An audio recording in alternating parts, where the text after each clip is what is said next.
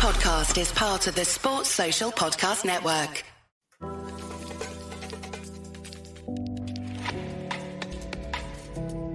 West Cork Beard Company make beard oil and beard balm for a strong, healthy, great-looking beard. Handmade from all natural ingredients in Clonakilty, West Cork. Check out their YouTube channel for beard care tips and advice, or catch them online at westcorkbeardcompany.ie. For Gooners everywhere, this is the ultimate football app for you. For match highlights, interviews, and the best Arsenal videos and podcasts. Download the free Gunners app now from the App Store and Google Play.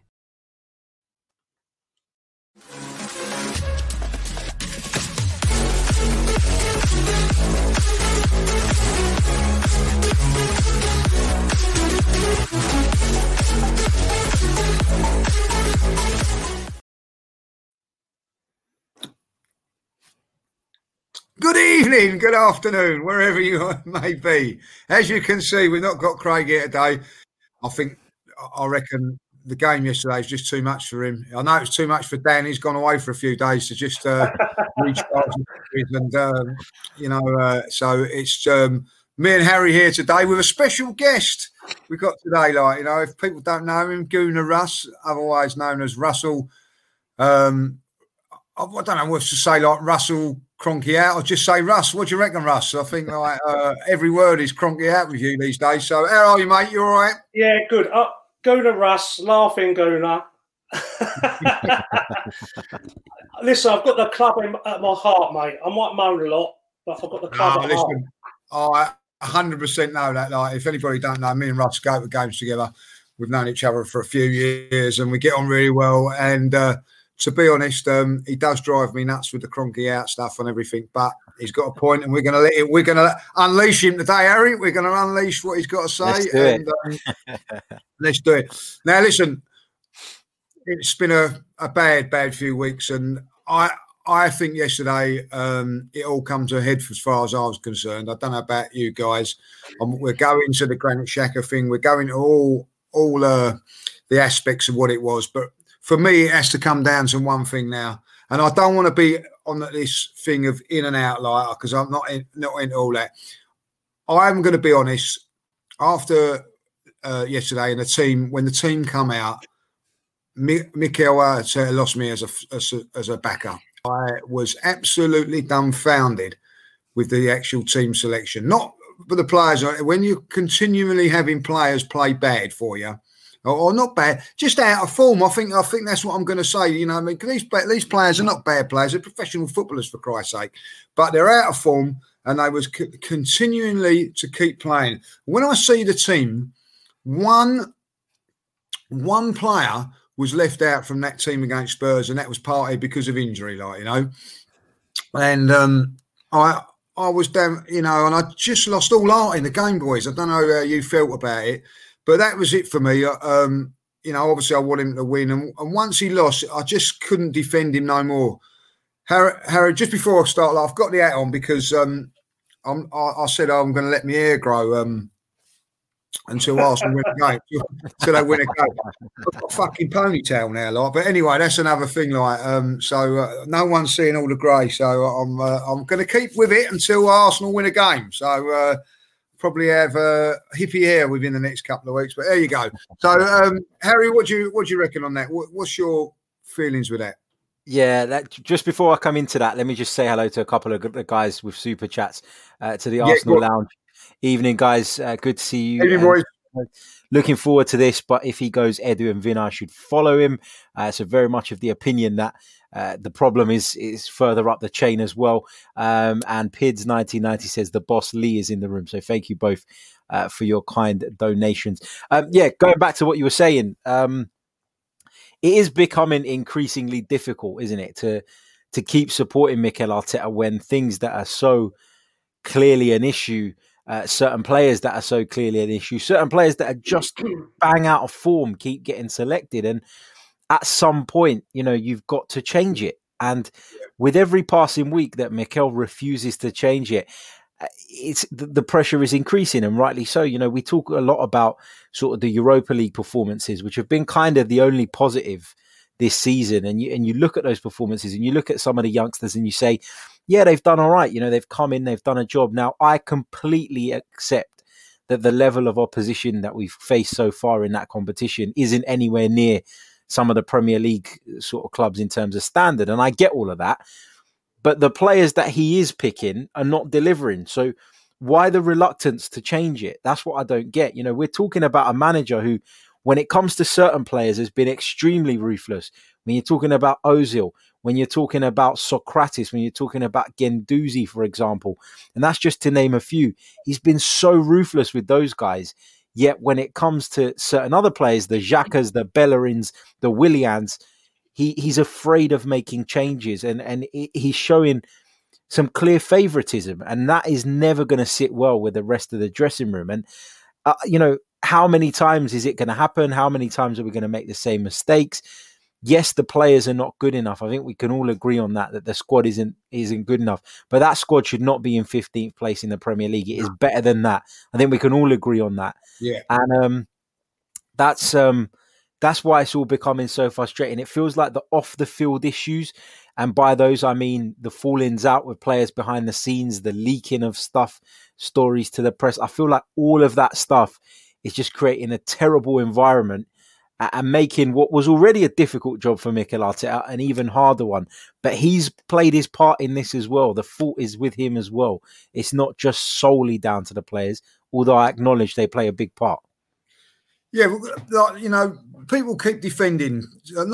I say defending Arteta. They're trying to defend Arteta, and rightly so at times. And they're saying, it's not Arteta, it's the players. The players are not good enough. I've seen in the chat a few people are saying, that players are not out of form. They're not good enough. But I agree with that. Let's just have a look at this one. Evening all, burgers all round. Give the kids a go. Ailen Miles, yeah. I think that what happens if these players are not good enough, it is still Mikel Arteta has been picking them, and that has been my problem. If he would have come, for instance, if on Sunday he would have played, just say, Maitland-Niles in midfield and Balogun up front, and it didn't work, and we lost 1-0, I would have been a little bit more, that's all right. At least he's tried to change it. He's mixed it up. It's not worked. But what he's done is he's continued to play the same players all week in, week out.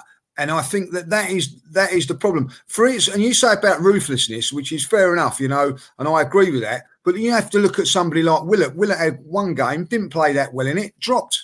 And then I see players continually playing bad and still in the side. And I just think, come on, Mikel, do something different, shake it up a little bit. The thing about Saliba's saying he's ready. I'm watching Holding, and I'm seeing the same mistakes from him week in, week out, and I'm thinking he's not good enough. But then then Mikel Arteta is saying that Saliba's not good enough. So these are the problems that I think that are starting to grow with Mikel Arteta now. And I'm a big fan of his. Something's gone wrong from the beginning of the season in the transfer window and whatever, and it's just materialised on the pitch. Russ, what's your thoughts on this? And on Mikel Arteta, what are you thinking, and what's your thoughts? I'm seeing the same pattern evolving as we had with Unai Emery. If you remember when Emery first came, it was like a breath of fresh air. The players responded. We were playing a pressing game. We were playing out from the back to our detriment at times, I must admit, towards the end. But we had an energy about us, and we had an attacking verve about us for about 20 odd games. And all of a sudden, it was like the players just went, not doing this no more. Had enough of this style. It's too knackering. Not interested. Let's get the manager out. Let's fucking finish him off, get him out the door. The performance in Baku, etc. And now I'm seeing the same thing. When Arteta first came, the game against Chelsea, if you remember, on the Boxing Day, high pressing all over the pitch, players walking off the pitch shattered. Unlucky to lose that game. Next game was, I think, Man United. Played really, really well. Pressed them all over the pitch. Made them make mistakes. Got 2 goals. Job done. That lasted until about 8 games from the end. from the end to the lockdown, and then when we came back, we seemed to go back to this negative possession-based dross that we've served up under Wenger for the last 2 or 3 years. Possession-based training ground, insipid dross, and that's what the players have reverted to now. And the only thing I can think of is that there are cliques in that dressing room. There are certain players who are contractually we are obliged to play. It might be a bit controversial, but I've heard little whispers that certain players have got in contracts that they, if fit, have to play. Is that, I'm playing a bit of devil's advocate here, is that forcing his hand to play players he doesn't really want to? Well, listen, we always said, didn't we, this was going to be a throwaway year. I don't think we were quite ready for like a relegation battle throwaway year. But until I think a lot of us agreed we didn't want Arteta for a start. We didn't want him. He wasn't the fans' pick. I think if you speak to 100 Gooners, maybe 1 or 2 would say, yeah, we'll give him a go. But all of us were fucking mad, didn't we? We all went mad when he got the job. Another cheap option. Why are we going for an inexperienced manager who's put the cones out at Manchester City, etc., etc.?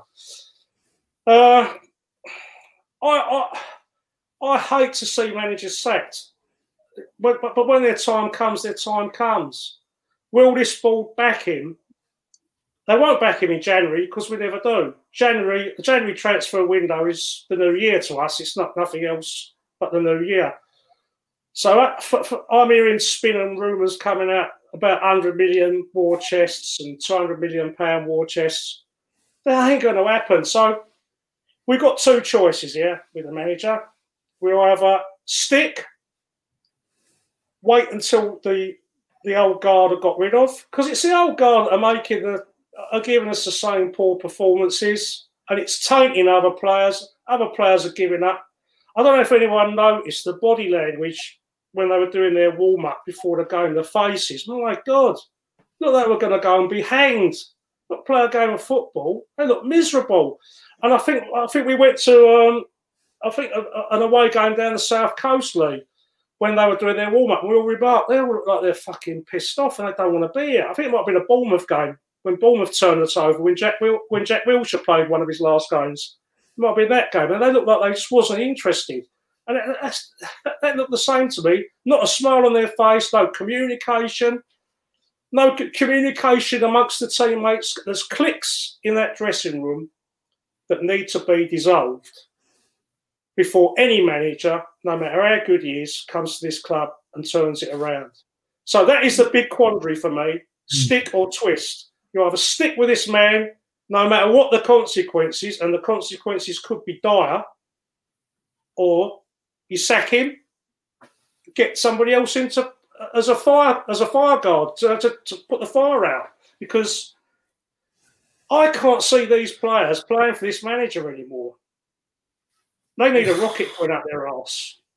Well, that's a big statement, Russ. If they don't want to play for him no more, you know. The one thing I see of it is that if like when last season I was seeing us play out from the back, there was some good football, you know, and from the goalkeeper through the lines, and we was playing. I don't see none of that now. I don't see any of that, you know. And my biggest worry is that it's the confidence of the manager has gone. The confidence of the players in the manager has gone. Now, my problem is, okay, right.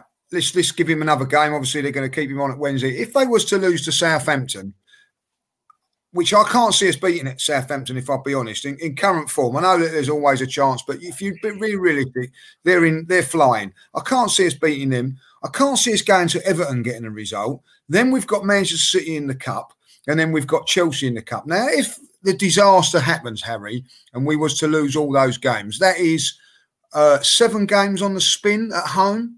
Can a manager survive that? Can any manager survive that?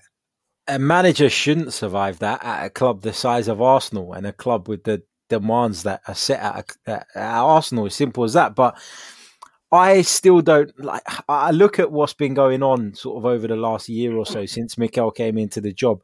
You look at some of the shifts behind the scenes. There's been a lot of unrest there. You look at the fact that he's been promoted from head coach to manager.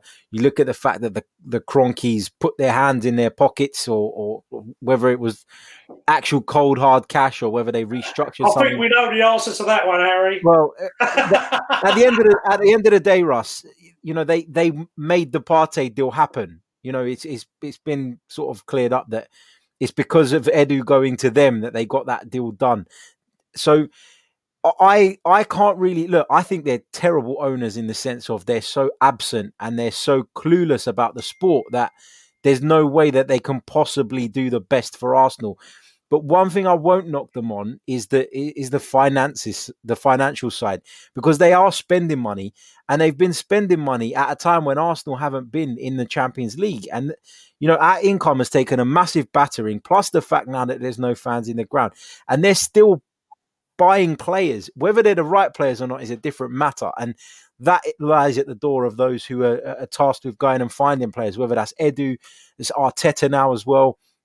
And I guess Mikel shouldn't survive league, going back to your point, if that's what happens. But the problem here is that I cannot see the Arsenal board pulling the trigger anytime soon. And, it will have to get, it can't get much worse, but you feel like it's going to have to be really, really bad for them to actually move on it and move him out. And at the same time, I've got this kind of, I don't know where to go, because on the one hand, I think he's making the same mistakes over and over again. He's got to be sort of moved on. And on the other hand, I'm thinking, but then who do you go and get? And then people bang on about the process, but do you start the process all over again with somebody else? What is the process? That's a massive point because, and a great point, because if they bring in somebody else, right, just like Pepe, you can tell that Pepe, £72 million, isn't Mikel Arteta doesn't fancy him because he's not his player. So we could have that with another player, like I don't know, like a Willian or who can I say? I don't know. Somebody like Aubameyang. He might not fancy Aubameyang, this new manager, and so there's a problem there straight away, isn't there? Do you know what I mean? So that's a fantastic. Can I just say something, Lee? Yeah, go on, far away. I would not have touched William with a barge pole. I wouldn't have touched him with a barge pole. I thought it was an awful signing, to be honest with you. Awful. I was okay with Willian coming in if it was on the basis of him providing some experienced cover to the likes of Saka, who's young, to the likes of Martinelli when he comes back, because he is an experienced head and I thought he would bring something to the squad. What I didn't want to see was Willian starting every single week, and that's what Mikel's done, which is really frustrating. Just a quick super chat, Lee, sorry, just because they disappear off the screen after a while. No Bellerin or Xhaka in the next game. Arteta will be having nightmares because he can't pick him. The man is done. He should be doing what Rooney's doing at Derby, learning his trade. So, Liam, thank you for your kind donation, but he's very much in the opinion. There's a great thing there, and it's a great super chat. The one thing that I will say is on Arteta's. Well, maybe this is the thing, because now he can't pick those two.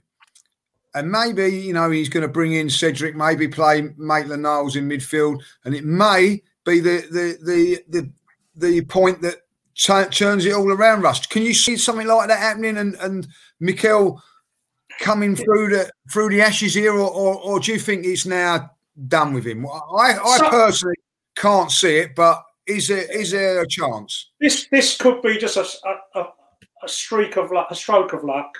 Yeah, exactly what I think. But just, it might be like a Mark Robbins moment or a Rashford moment at Man United a few years ago when we went up to Old Trafford, remember, and we expected to win, and they gave that Rashford his debut, and he was man of the match.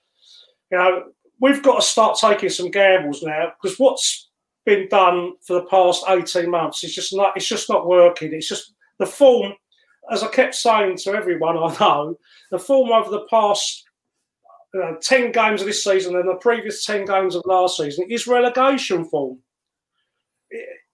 Can anyone honestly say that we have played well this season at all, other than Fulham away and Man United away, where we played well and we got a result? Clean sheet, won the game away from home. No, the games against West Ham, we were lucky. The game against Sheffield United, we were lucky. The Leeds United game, they hit the woodwork 3 or 4 times. We were lucky there to get a point there. And can anyone honestly say we were unlucky to lose any of those home games? No, we were outplayed in all of them. We were second best in all of them. So we do need what I call an Alex Ferguson moment to save his job, I think. And it might just be that Maitland-Niles, you've said this before, Lee, when a player gets the chance, he's got to grab that chance by the scruff of the neck and make it his. Make that position his. And then there's no excuse then. If he plays really well against Southampton, Maitland-Niles, win, lose or draw, and shows some desire and shows a bit of pluck and shows something different, a new solution, then we'll all go like that. Well done, Arteta. Well done, Arteta. Now keep him in the fucking team. There seems to be a massive disconnect between the pathway to the first team from what I call the Europa team. It seems to be like a brick wall there.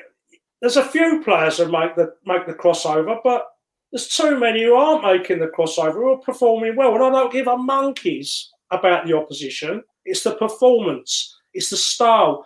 It's the movement. It's the things that we've got 3 totem poles standing up front at times, and people are moaning about our midfield players not be able to create. You can't create when you've got totem poles standing in lanes. You've got to have movement up front. You've got to have work rate and movement from your forwards. And I'm afraid it's sadly lacking when I'm watching the games. Anyway, that's what I'm seeing. I'm seeing the lack of work rate from the forwards. Russ, that's a good point. Do you want to put those super chats up, Harry? Or Yeah. Let's do those super chats. And this is a point that I was going to bring up today, if I wasn't actually hosting. So what that area? What's just put Callum Chambers in at right back now, and Elneny and Ceballos as a midfielder. Mike, if he does that, I think that, if he does that, he's finished. Because that's been tried. Finished. It's all been tried. It's finished. Yeah, exactly. If he does that and we lose again, I'm afraid then, he's going to have to be bold in this one. He's going to be very bold.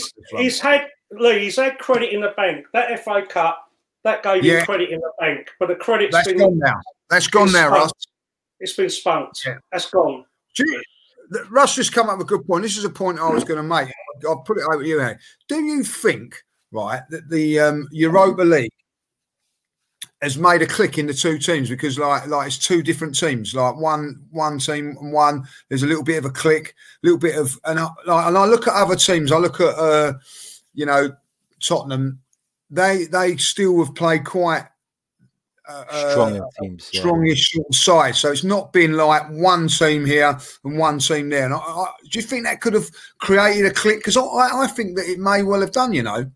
I'm not sure that it would have created a click whereby you've got 2 groups that are like against each other. I think what it will have done, though, is it will have disappointed some players that they're playing well in that competition. And like Russ said, there is that brick wall, and they don't feel like those performances are being rewarded by getting opportunities in the Premier League. I do think that is an issue. I mentioned a little bit earlier on the word process, and a load of people in the chat were like, process, what are you talking about process? When I say process, right, I'm not talking about Mikel Arteta. I'm talking about the process of removing all the shit from Arsenal Football Club, all the shit players that for years and years and years have failed us. The process is moving them out, and none of them are going to go anywhere until the end of the season, because they're all on big salaries. They're all on big contracts. We tried for love and for money in the summer to sell them, and nobody would take them. So I thought Dan Potts was in the room then. Mikel Arteta gave an interview to a Spanish media outlet around about a week and a half ago, 2 weeks ago. And he said, I've got 6 or 7 players in my first team that cannot play the way I want to play football. So Mikel knows that those players need to be moved on. He knows that Ozil's going. He knows that Mustafi's going. He knows that Socrates is going. He knows that a load of these players are not going to be there next season. So, Harry, why would you trust those people to save your job? Exactly. This is my point. This is why I'm so frustrated by him now. Because if they're not the future, fine. Move them out and use the players that you do think is the future. And going back to Lee's point earlier on, if he had set up the team yesterday with Reece Nelson, Maitland-Niles, Emile Smith-Rowe, Joe Willock, Eddie Nketiah, and we got beat, we'd have been upset that we got beat. But the reaction would have been different because 100%. He'd have 100%. Been at least showing that he is trying something different. Because we're trying to build something for the future and not look back to the past all the time. That is what the process should be. What is the point? And this is my argument, and this is my things with Mikel Arteta at the moment. What is the point of Mustafi sitting on the bench, okay, when you could have had Saliba sitting on the bench, learning, getting into the first team surroundings, learning it all, like, you know? They are the things that are starting to wind me up. Like the week before in the Europa League, we know Mustafi's leaving. We know he's not going to be part of the football club. He's walking out with the armband on. He's leading out the team. These sort of things are starting to make me think, well, what is going on here? Like, you know what I mean? And he's trying to defend you. You know, you're trying to defend him. I'm looking at trying to, you know, because we as Arsenal fans, we don't want to see managers getting sacked, because if a manager gets sacked, it means we're not doing well. You know, Lee, we've only had, I think someone said the other day, we've only had 25 managers in 130 years or something. Yeah, well, and in our time, that's not the Arsenal way, is it, to keep sacking managers? It's not the Arsenal way, because most of the times the board and who's ever in charge gets the right decision. They get the right appointment. You know, Listen, I can go back. Me and you can go back, Russ, to when George Graham was appointed. You know, there was talk about. I'm glad you left me out of that. Yeah, let's get out of this one. Like, and a lot of Arsenal fans were moaning because they wanted Terry Venables, if you remember. Terry Venables, and there was Johan Cruyff mentioned. You know what I mean? I think that was the Arsene Wenger. But I remember Terry Venables was definitely one with, and we signed this man from Millwall. And I'm looking at it and going, well, I don't really remember George Graham in the double winning side. I was too young. I wasn't too, but he come in and he changed it all around. And you have to say fair play to the board. But they've now making mistake after mistake on the manager's thing. Now, I actually thought there was a lot of resemblance between George Graham and Arteta when he first came in, because there is a certain degree of it's my way or the highway with Arteta, and that's exactly what George Graham was like. He was He called, as you remember, he pulled Charlie Nicholas in. He says, "You're surplus to requirements, son. You might have scored 2 goals in the League Cup final, but you're not part of my plans. Find another club." Bang, gone. Yeah. You know, he was like that. It was ruthless. And then he went and bought his players that he wanted. But he was backed by the board. I mean, it was a different time. And we did go to lower leagues to find good players, which we don't do now for some reason. No, and the game's changed, obviously. But also the fact of the matter is that he learned his trade at another club. He learned it at Millwall. Yeah. And then he's made his mistakes some mistakes at Mill. Certainly would have made some mistakes at Arsenal as well, as every manager does. But the fact of the matter is, he had experience. We've got this manager in, and and I honestly think that this season's been a real tough time for him. And this is when you draw on your experience, and he hasn't got none. And the other side of it is, I don't think he's got anybody there helping him. I was going to say that, Lee. He hasn't got a number 2. A top number 2, because somebody, if you have a top number 2, you say, you're writing out the team and you're saying, I'm going to play Bellerin at right back, I'm playing Holding, I'm going to play that. Someone says, really, Mikel? This team's not performing. It's not performed. Someone's not giving him the right advice neither. I really do believe that. I'm not sticking up for him. I'm just saying. And I think that these things now have come home to roost. Yeah. I'm going to ask a question because it's been asked to me, like, you know, we're all like hesitant if for instance, I'm going to name four managers that I think that should be in the frame for Arsenal, and all four have said, yes, I'm happy to take the job for whatever circumstances. I've got Allegri, I've got Pochettino, I've got Rafa Benitez, and Brendan Rodgers down here. Now, could you just reiterate what you just said, because my sound went. Right, I said I've got is that managers who said they will come no matter what circumstances? Hypothetically saying they've said that. Eh? They've said that, or that's what you would like them to say. They've said that hypothetically. Yeah, okay, yeah. Yeah. So they've got all these managers coming in, right? Now you've got a choice of all those four managers, right? That's one of your choices, right? But the first thing you've got to do is you can either stick with Mikel or you can fall back on one of those four managers. Well, it's quite common knowledge that I wanted Allegri or Simeone last time.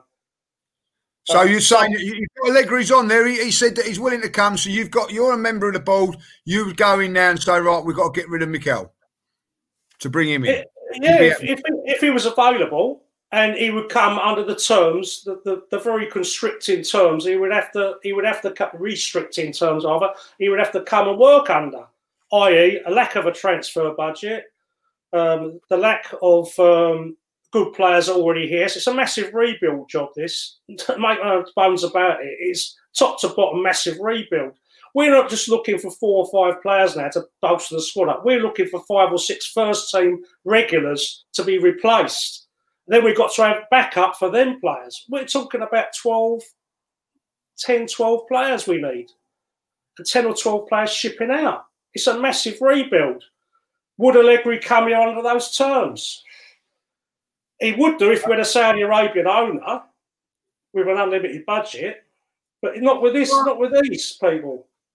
They just spent £70-odd million on players this summer. They spent £70 million. We've been all through this before. Lee. Yeah, I know. It's boring. It's boring.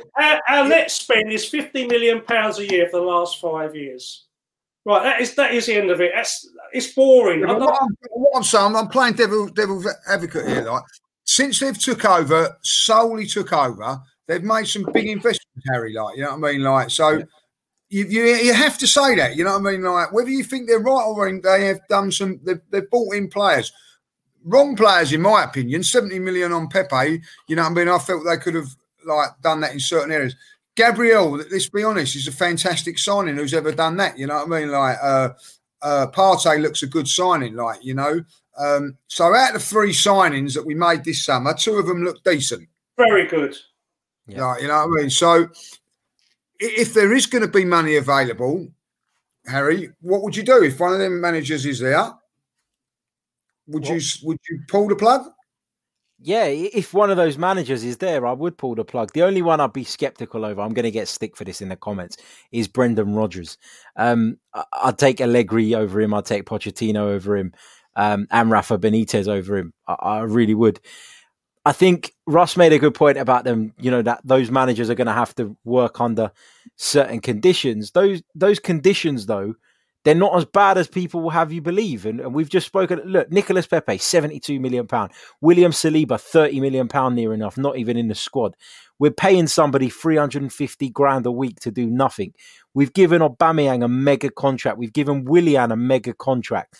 We've spent nearly 30 million on Gabriel. We've spent 45 million on Thomas Partey.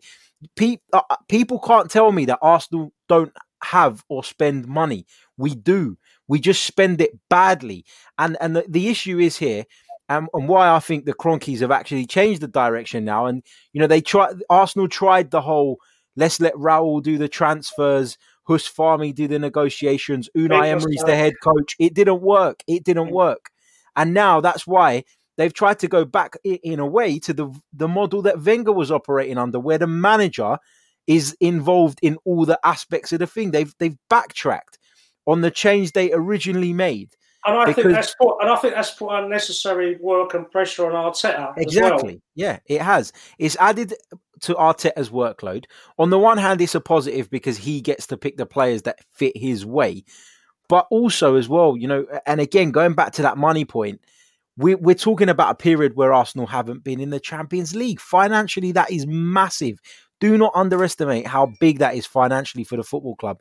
Yet, even without being in the Champions League, Arsenal is still operating on the costs of a Champions League club in terms of their wage budget. They're still paying out those wages and they're still spending money because they're desperately trying to get back into it. Now, the resource is there, and you only have to look down the Seven Sisters Road to see that a club that also, you could argue have their restraints and have still managed to be at a higher level than us. They're a prime example of it because the management has been good.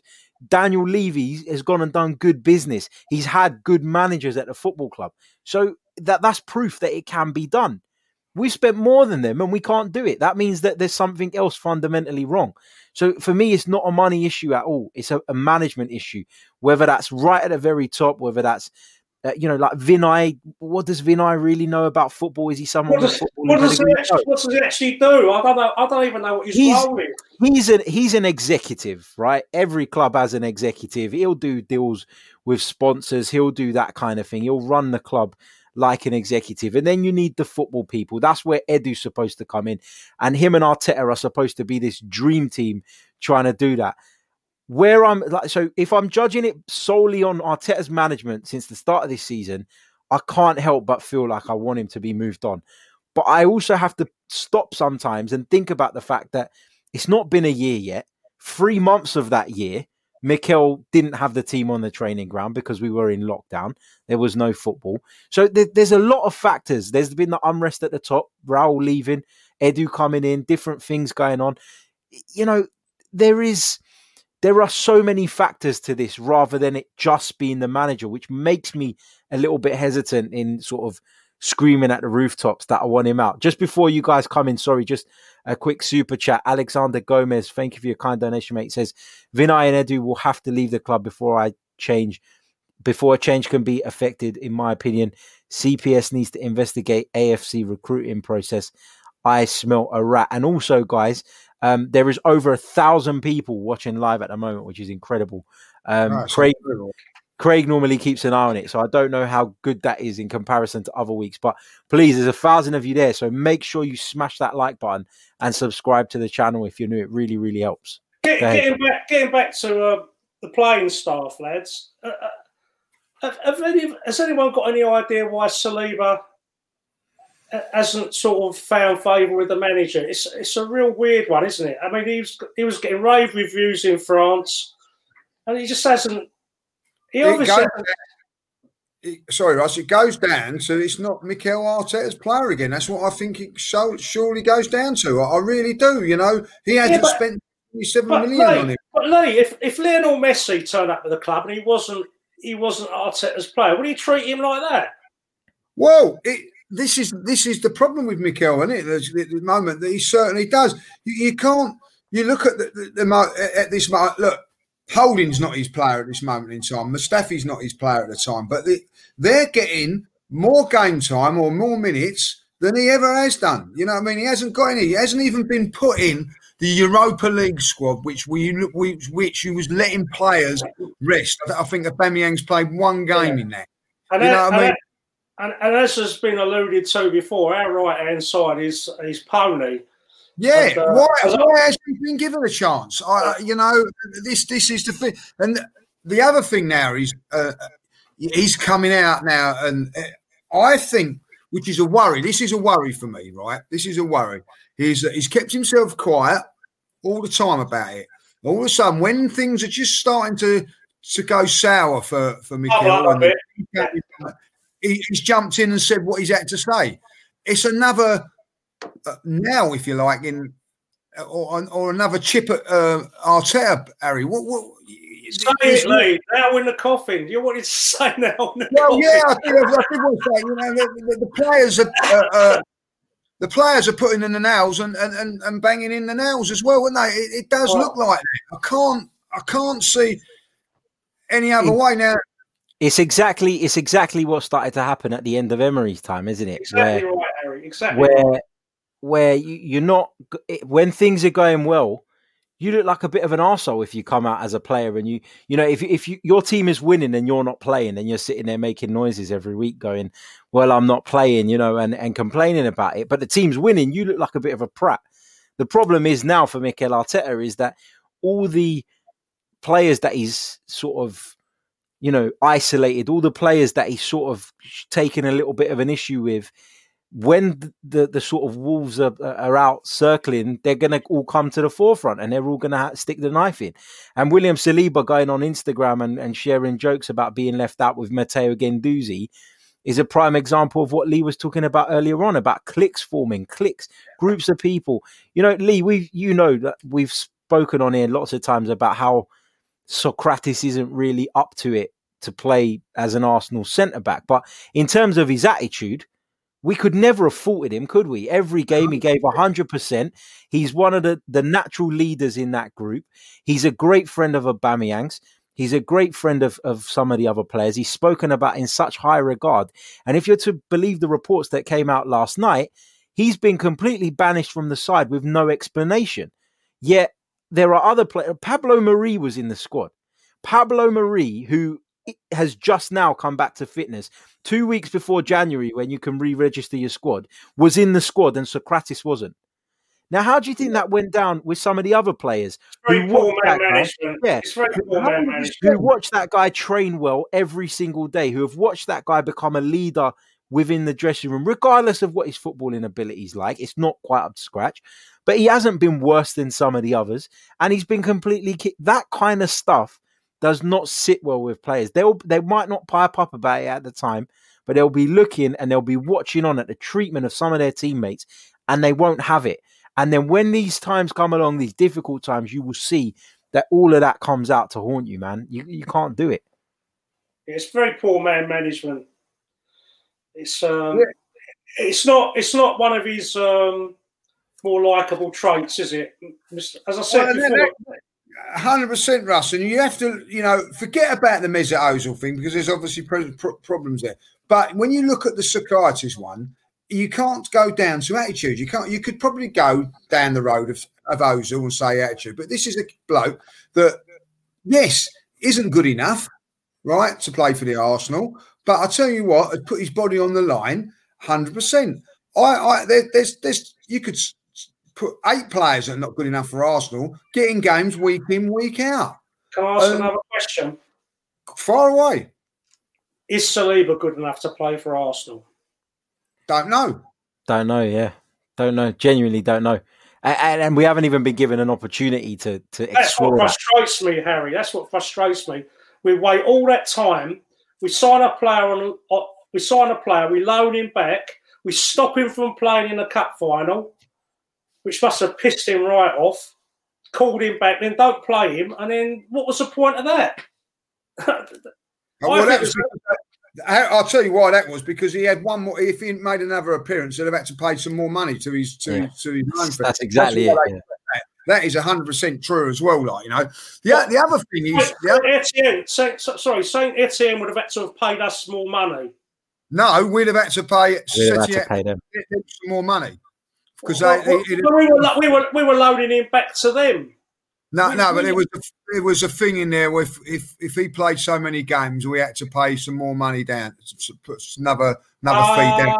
Right, okay, gotcha. Because of the lockdown, he was say, in the normal season, he would have played 30 games, right? Yeah, and if he plays 30 games, the fee would have gone up to another whatever. Say another, I don't know how much, 500,000. But because of lockdown and everything like that, he played under the amount of games he should have. But if he'd have gone and played in that final, it would have took him to the thing where Arsenal have had to pay no more money, and they weren't prepared. Saint Etienne weren't prepared to waive that or something. Politics and all that, you know what I mean. But again, at the end of the day, if you as you say, if you really, really want him, you go with it. You know what I mean, and pay it. Like the other question, you say about Saliba, do we think that Eddie's good enough? Like, he's had enough chances yet. Well, we're not sure, are we? We're not sure. But Balogun, why has he not been given a chance? Why has he not? I've watched him a couple of times. Yes, it's Europa League. I look at him and I think to myself, he looks like a player. Now, I watched Man United a few seasons ago.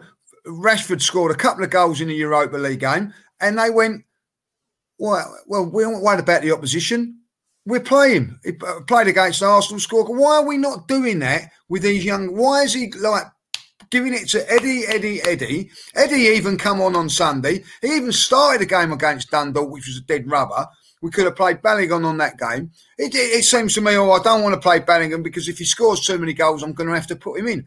That seems to be the attitude of the manager. Bit of a worry. Balogun is another victim of the brick wall. Balogun is not. I think Balogun has been told that his pathway to the first team is going to be very limited, and I think you'll find that he's already his head's been turned by Liverpool. We ain't going to see him as an Arsenal player anyway. So perhaps that was in Arteta's mind. If that's fair enough. He's gone. That's what I heard. I heard that Balogun was not going to sign a contract with us, and he was going to talk to Liverpool in January. He's already talked to Liverpool. Come on, it just leaves another bad taste in the mouth. Another really promising talent which we've nurtured is going to be let go for nothing again. It just frustrates the soul case out of me. The way we've been run. He's 19 years of age and he's never been given a chance. So what would you as a player? How old was Tony Adams when he made his debut? 17. How old was Martinelli when he made his debut? Yeah, they're good points. Yeah. Fabregas 16. It's good points. Yeah.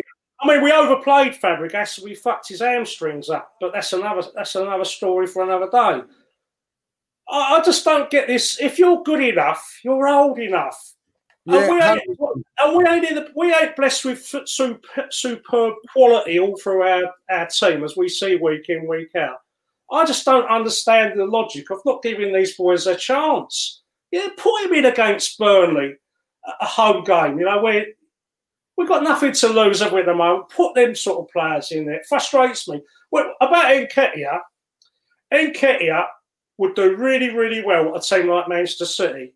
Do you know why he would do well at a team like Manchester City? Because he would get service in the box. That boy's a natural finisher in the box. His build-up play is piss poor. He ain't got no build-up play.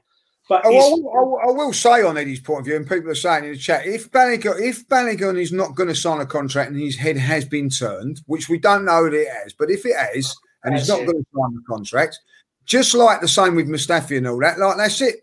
Let it go and try and work on an Eddie and all that, I just feel again it's mismanagement from above, down below, or whatever. It's not, we've missed out on this, people are talking about Smith Rowe. I think, with Smith Rowe, he's been injured. You can't that unfortunately he has been injured, and he's come back. He shows promise. But he's come right back at the end of the Europa League campaign. If he'd have been what fit... What did they do with Smith Rowe, Lee? They put him out on loan, didn't they, to a championship to toughen him up a bit. Yeah, exactly. And, maybe he needs to do it again. I think Willock needs to go out on loan. I really do. I think that there's about 3 or 4 of them that need to go out on loan, to be honest. We haven't got the squad depth to afford that luxury, have we? Well, we could have done, Russ, if these bloody senior players have put their finger out, but they've not done it now, have they? Like, you know what I mean? Like at the end of the day, they've let the club down. Meaning that we've now in a position where we've got to be. I think we've got to play the younger players now. I think there's no choice. I don't think he's got a choice. This so reminds me of when Terry Neal took over the club and we'd sold Frank McClintock and replaced him with Terry Mancini, and we brought Alan Ball in, really upset the apple cart with his antics. Rest in peace, Alan Ball. I love watching Alan Ball play, by the way. He was 20, 30 years ahead of his time. The point I'm making is that he wasn't frightened, Terry Neal. He came from the enemy to manage us, right? Yeah. So he'd done his education. He was a former Arsenal player, same as Arteta is, and he was brave. And he put Graham Ricks in the side, and he put David Price in the side, and these players would walk into our team now, Brady and Stapleton, and he bought good players. He bought good players to complement them, McDonald and Sunderland. So I think that's the thing that's missing with Arteta. He hasn't had that chance to wave his wand over the forward line yet with his own signing up top, which could be a game changer. That little link-up player that could make all the difference. Ceballos, he don't fancy, does he? He just doesn't. He doesn't rate him. He never has done. It just shows that, doesn't it? Why bring him back then? We brought him back because we were bloody desperate, because he let Torreira and Guendouzi go without making sure we had enough. He brought El Neni back. Fine, El Neni's done all right at times, but we know he's a limited footballer. He's a good pro, ain't he, Harry? Yeah, he is. I would never slag El Neni off. No, I wouldn't, but he's not dynamic enough. He's not going to break teams down for you. Go away from home, he's the perfect player. Put work rate in, great, no problem. But everybody could see throughout the summer that we needed that bit of creative spark. That it was Santi Cazorla's birthday the other day, and there was all these clips going around of Santi Cazorla. That kind of technical master, we do not have a single one in the side. The closest thing we have to that is sitting at home on Twitter laughing at us every weekend. Yeah, but don't forget, we used to have a scout called Cagigao, used to do all the Spanish and Italian scouting for us, and he's been sacked. Yeah.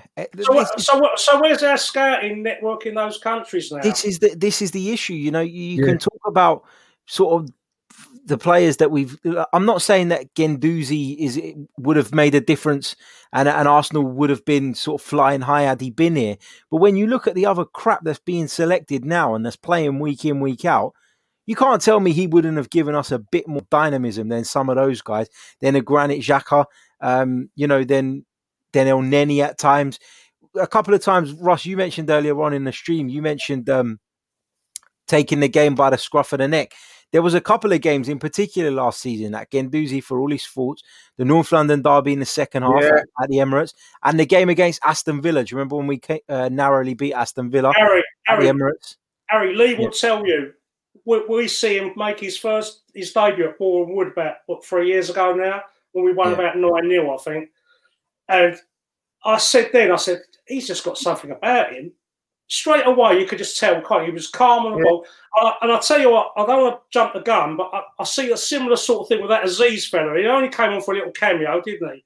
I see something in him. If a normal fan like me, right, I've never played football at any level. I've watched a lot of football. If someone like me sees something and I think, yeah, wow, he's got something, but our coaching staff can't and our manager can't.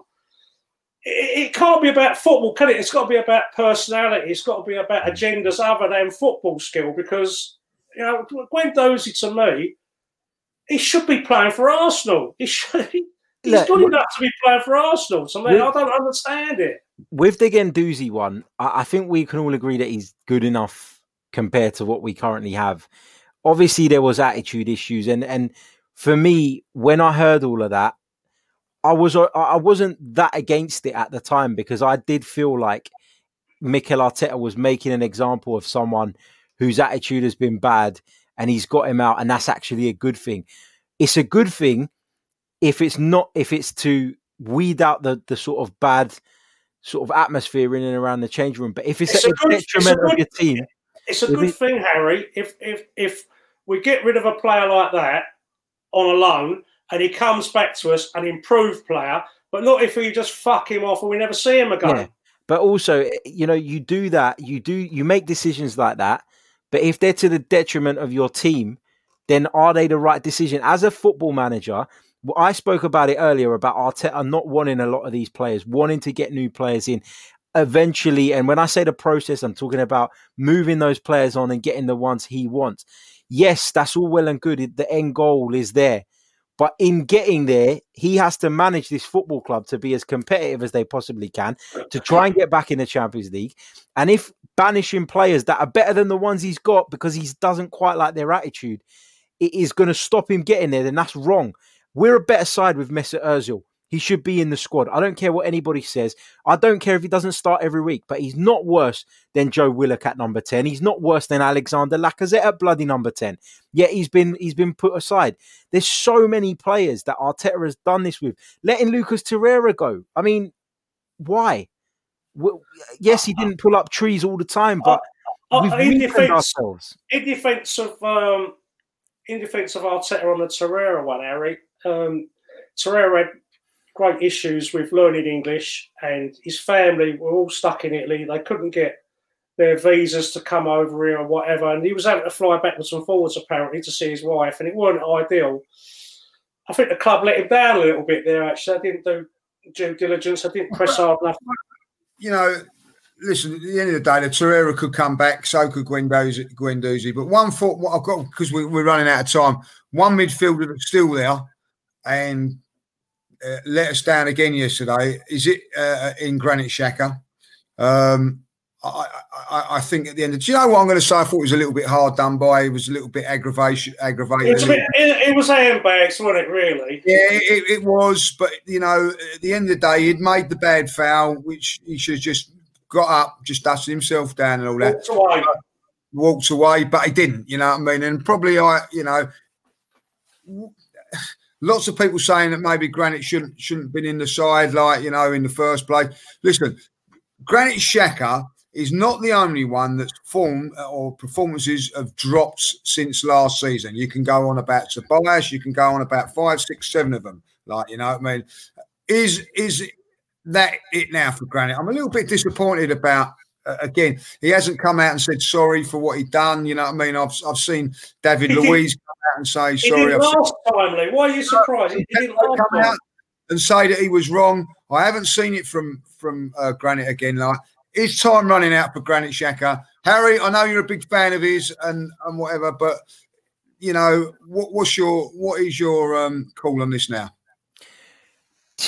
With Xhaka, for me, it's never been, Granit Xhaka's the best midfield player in the world. He has to play every week. It's that Granit Xhaka in the right system can do a job. And that job is to sit in front of the back four or a back five. He's better at sitting in front of a back five and providing that extra screen and being able to drop into those deeper positions and pick up the ball.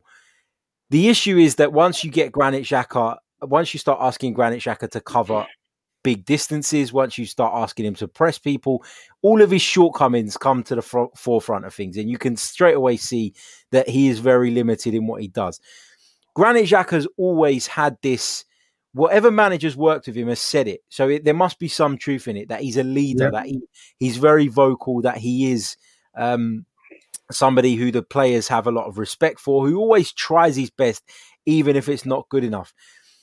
I felt sorry for him when that whole incident happened last season, because I felt like, Lee, we were at the Sheffield United away game where he got booed prior to that incident happening. Do you remember when he got substituted? That had been building up for a few weeks, and Granit Xhaka lost his temper, like any of us would have lost their temper. He bounced back, credit to him for that, but by bouncing back, by getting his head right again, it's never made him the ideal midfield player or the midfield player that we're desperately crying out for.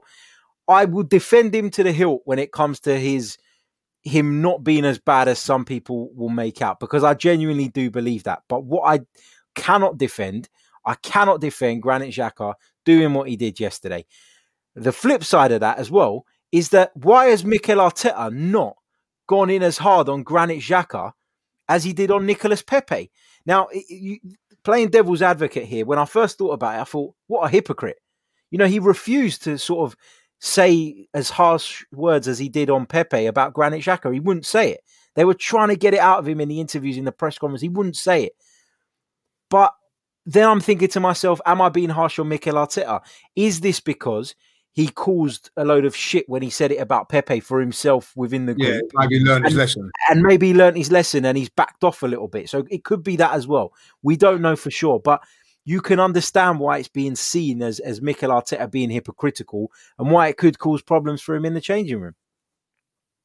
Yeah, I agree with that. I think that maybe like he's probably thought that was a little bit harsh. But again, once you said it, you know, and it's come up to bite him again with one of his like so-called favourites, it's a problem. You know what I mean? Like, you know, you go on about Guendouzi had done wrong and someone else had done wrong. Let's get it right. Willian done wrong by going to Dubai. You know what I mean? Like, 100%.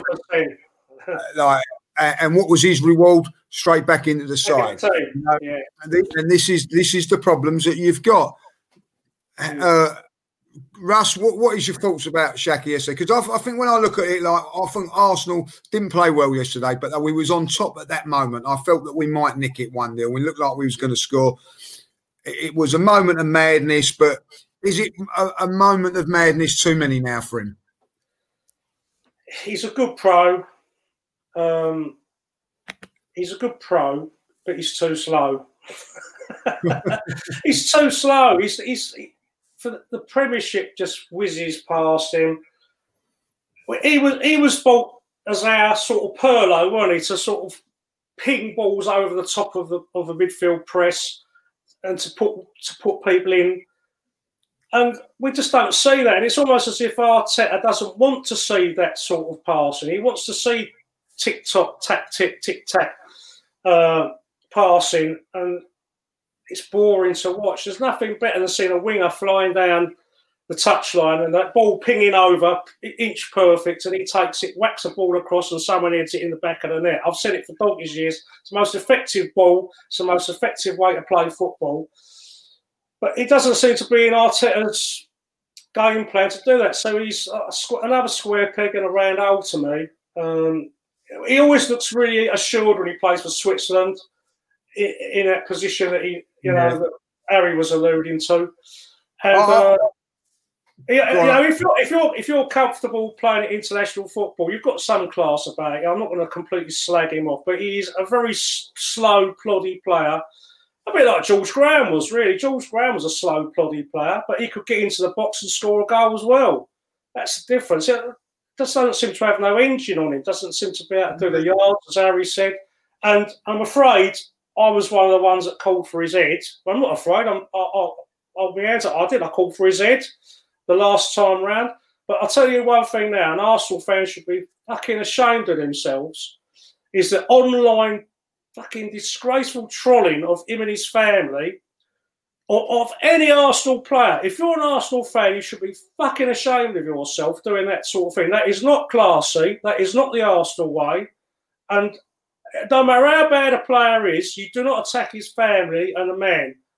No. By social media. And then people wonder why he told people to fuck off, and people wonder why he doesn't come out and apologise. Would you apologise for something if after the incident you've turned on your phone, you've gone on your Instagram, and you got people wishing death on your family, your wife and kids who've got nothing to do with the whole thing? This is what Arsenal fans don't get. Just because they play for the football club and we are the fans of the football club, we don't own him. We don't own him. It doesn't give us the right to personally abuse people, whoever it is, not just Granit Xhaka, whoever it is. Don't they realise that by doing this, they're giving us a bad name. They're giving us, they're giving players that are potential signings a bad vibe about our club. Come on, let's be classy about this. Let's not fucking go steaming into players, no matter how bad they are. They put the Arsenal shirt on, you support them. Once they took the Arsenal shirt off, criticise them, but there's limits to the criticism. You don't go death threatening. You don't go slagging their family off. It's completely out of order. It's just not the Arsenal way. It's not the Arsenal way at all. I had to say that because I feel sorry. I feel sorry for any Arsenal player or any player of any team who's getting that sort of treatment on social media. It's unacceptable.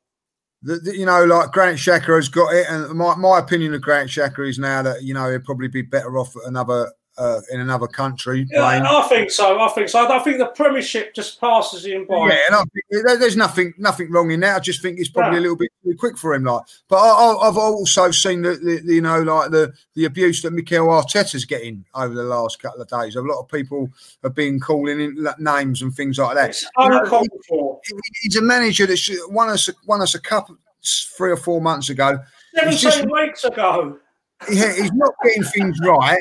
That doesn't, and you've got every right to criticise him and say that he's not doing his job and whatever, and say you want him, but to abuse him, come on, you know what I mean? That is a thing that we've got to stop doing at Arsenal, you know. Yeah. And anybody, even on social media, like, you know, I would never get on my phone and think, I'm gonna abuse Harry or somebody like that, or one of the players. It just wouldn't be.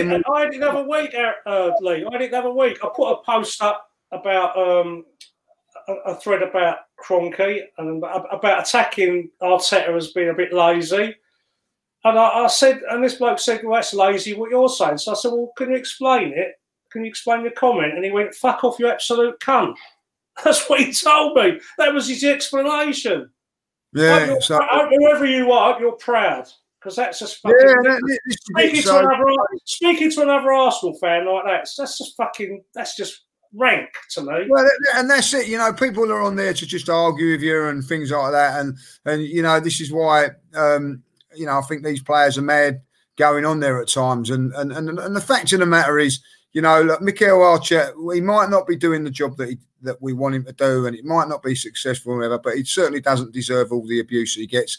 And the same with Granit Xhaka. We're going to leave it there, boys, because it's been going for just over an hour. And I'll tell you what, could have gone for another hour, like talking about that. I don't think we've got through all of it as well we can do. Just before we go, Southampton home on Wednesday, I think it is, isn't it? Wednesday, 6 o'clock. Yeah, Wednesday, 6 o'clock. Just briefly, Harry, what's your thoughts on that? What do you think is going to happen? And I don't really want to get your prediction. Just say what you think. It's going to be no, I'm not looking forward to it. I'm not looking forward to it based on the way Southampton are playing, based on the way, you know, we've been playing. You look at Ralph Hasenhüttl's side and they play with energy, intensity, direction and understanding of what their jobs are. Basically all the things that we seem to not have at the moment. So I feel like it's, you know, with this home record at the moment, which is obviously playing on people's minds, I feel like it's not, you know, it's not the ideal fixture. I said it. Well, someone said it to me about the Wolves game. Southampton are not so good that if they beat you, it's acceptable, but they're not bad enough that you can roll them over easily. So it's one of those teams where you don't want to be facing. It could be one where we turn. Let's hope it's one we can turn the corner, please. With a different midfield and a different right back. Let's hope we can turn the corner. Can you see it? I can, with a different right back, with a better understanding. Bellerin just hasn't got an understanding of defending. He switches off. He tracks a runner when he should hold his position and catch people offside. He's positional. He's a positional nightmare to me. And where he was effective before, going forward as a wing back, he's lost that half a yard of pace since he's had that injury, and he's just not the same player. So I'm hopeful that we can be a bit more solid, a bit more effective down that right side, give us a bit more balance, and hopefully I hope we can get a result of some sort. Well, let's hope that we can. Like Mark's in the chat, like, you know, I thought he was on having a week on holiday, like, you know what I mean. So obviously, like, the swimming slot was taken up tonight. Like, that's all I'm saying about that. So hope you're having a nice time, Mark, and try not to let Dan have too many beers to drown his sorrows, like, you know what I mean. So look, guys, we'll wrap it up there. Let's hope that Arsenal can turn it around on Wednesday night and we can start feeling a little bit better and hopefully get 3 points on the board. We need it, don't we? Come on. Yeah, you know. Come on, you Gunners. Come on, you Gunners. Let's hope we can. Mighty Reds. Come on. And we'll see you next week when all the guys will be on. We'll be opening our presents because we've done the old Secret Santa, like, you know. Mine has arrived. So there you go. Is you on the arrived yet, Harry? I sent mine out yesterday, so I haven't had one arrive, but I've sent mine out. You sent yours out, like, so we should all have them by next Monday. If not, tough, Harry. That's all I'll say, because mine's here. So there you go. Russ, thanks for joining us today. Always a pleasure. Lovely. I've enjoyed it. Thanks very much for inviting me on. No worries. All right, Harry, always a pleasure. Never a chore. Until next week, lads, keep the faith, or try to. Come on, you Gooners. Up the Reds. Sports Social Podcast Network.